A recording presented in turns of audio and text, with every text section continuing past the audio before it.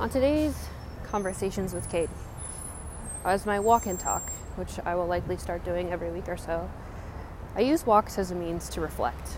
And so today, when I think back on some character traits and expectations of myself, I want to share some of that with you because it might be incredibly insightful. So I'm not sure exactly what your journey might be or what your focal point is or what the outcome goal is that you're seeking. But when I played Division I basketball and I walked on at UNC Greensboro, I remember a very clear conversation with the head coach, Wendy Palmer, at the time.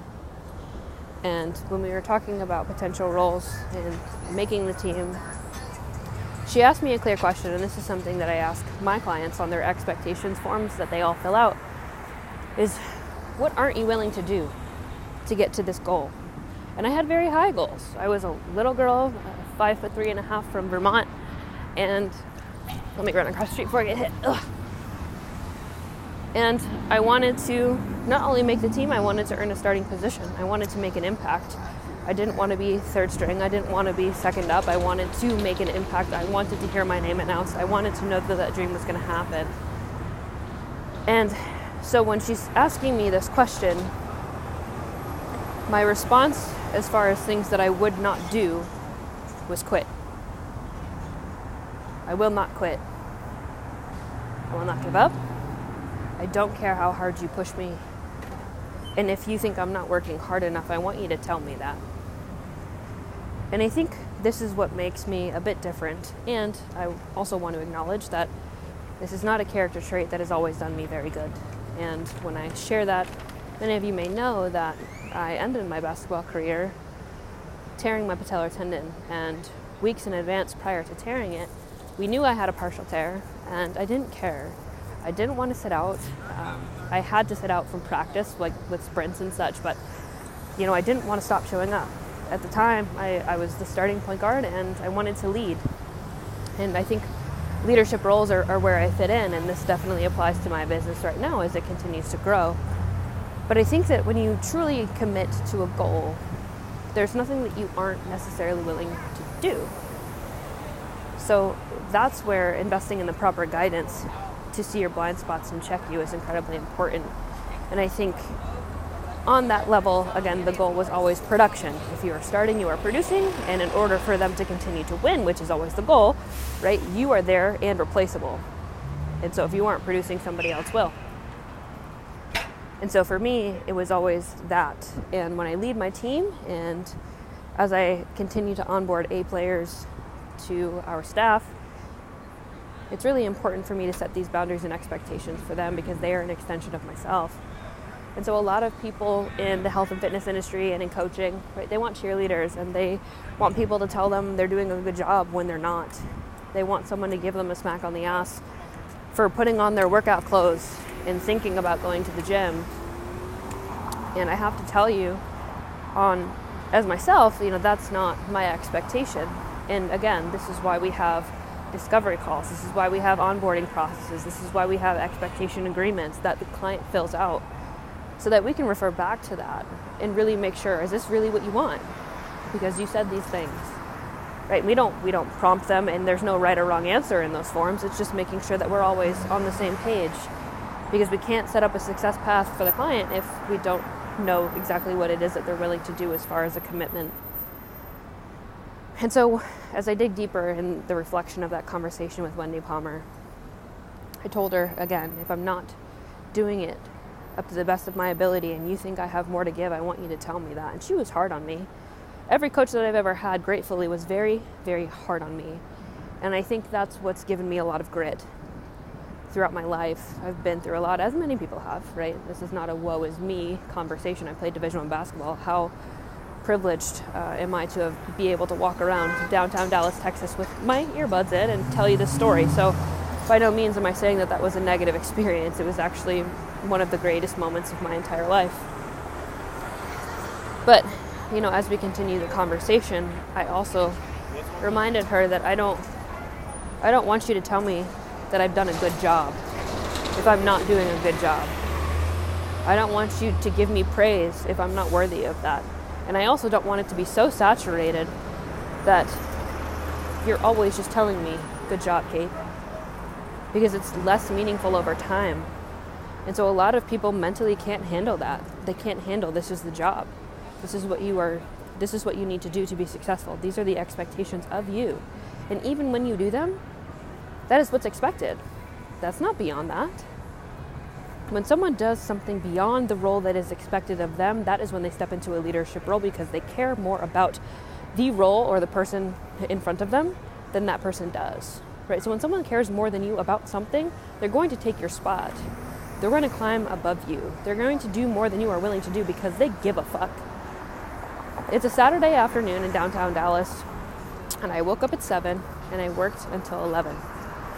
Most people don't work on Saturday, and I do give myself permission one day a week to say, hey dude, if you want to tune out, if you don't want to show up today, if you want to do some personal care, and I can talk about personal care for me in a minute, you can. But on some level, I'm incredibly grateful to be in this position, and certainly not because it's easy, and certainly not because I'm a millionaire, because I am far from that, but because I get to step into the things that I genuinely love to do. And every single human being out there has a zone of genius, right? And so for me, when I think about roles that I've taken up in different elements of my life, it's always been a leadership role. I grew up playing sports, right? I'm very good at mentoring. I'm very good at coaching. I'm a lifelong learner. I love to learn. And, going back to the whole, what do you do in your downtime, Kate? I read, I study, I look at things differently. I challenge a lot of things that I think. I journal a lot.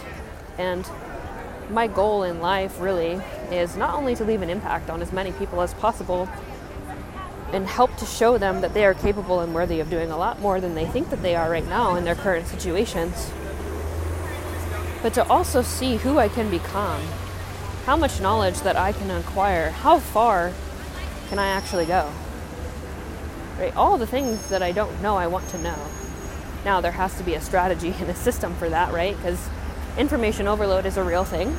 And so I'm very clear on what I'm studying, the purpose of me studying it, and I'm productive in that, because I see all the time people saying, you need to read more, right? You should set a goal to read X amount of books. Okay, great. But when you read those books, what did you take away from that book and actually apply to your life that's going to make it different? Because if the answer to that question is nothing, then what did you actually do with that time? Because it wasn't adding anything to change your life or improve it. If you don't have the desire to take a message and apply it, and this is the same thing with education. I see it all the time. People want to learn so many things, or they deem themselves great at said thing because they went to school for it, or they studied it, or they read a book, or they got a certification, and that's great. And really, fundamentally, I think that you do need knowledge. But if you don't have any idea how to apply that knowledge, it's meaningless. It will do nothing for you. Who wants to talk to somebody who's a know-it-all? None of us, most likely.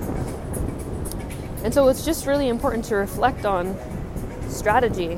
But more than that, if you're seeking a life of fulfillment, you need to decide what it is you aren't willing to do, and who you want to be, who you want to show up as. And that means showing up in that manner consistently, even on the days that you don't feel like it. So whatever the fucking goal is, you better choose one that you're going to enjoy. Because the beauty of any outcome isn't the outcome. I can tell you that from experience. But it's the process of who you start to become as you chase that target, as you move closer and closer to it, as you overcome resistance and old habits and thought patterns and beliefs. That is the beauty of change. But if you don't expect that of yourself, to show up on the hard days, on the days you don't feel like it, to not give in to the ideas and the mindset that you can just put it off until tomorrow. Can you imagine how much further you might be if you would say, no, I'm starting right now. Not tomorrow, not tonight, not after the wedding, not after my honeymoon, not after I'm done being sick, not after I spend all this money on something else that doesn't actually impact me, but is more of a physical object in which other people will find me valuable for having, right? If you would stop pushing off those things in the most meaningful things to you, truly meaningful, not a dreamer, but a doer, not an idea, but an actual tangible goal, if you would stop making excuses for your inability to move forward, can you imagine where you might actually be? And a lot of people sit and they dream, and then they make excuses based on past experiences, and a lot of people will create their death sentence living in the past. The present is your ability to create. And I love that. Like, literally, just like that gives me goosebumps. Every morning, I decide what I'm creating for my future self. What are the non-negotiables that I'm going to do today to make a better life tomorrow? And I think that if we started to perceive our lives that way, you would, again, be incredibly proud of yourself and the person that you would become in the next 6 months. Because it doesn't happen overnight. Change is fucking hard. As human beings, we are so wired to do the same things. Half of the time we do the shit, we don't even know what we're doing. And so it's practicing self-awareness and getting real deep and honest with not a dream, but an actual goal, and the tangible things that you must do to accomplish said goal, and getting real with what it is you aren't willing to do to get there. And that is going to drive the difference between your interest and your commitment to that thing. So I hope this Saturday stroll with Kate was helpful. It'll probably post Monday, so if you have thoughts or feedback or you found this valuable, please let me know. I'll likely continue to put this type of content out for you. But I hope you're having an awesome weekend. Be safe, and don't forget, you are and will always be the product of your choices. And if you choose to show up for the things that you want, I can promise you the best is yet to come.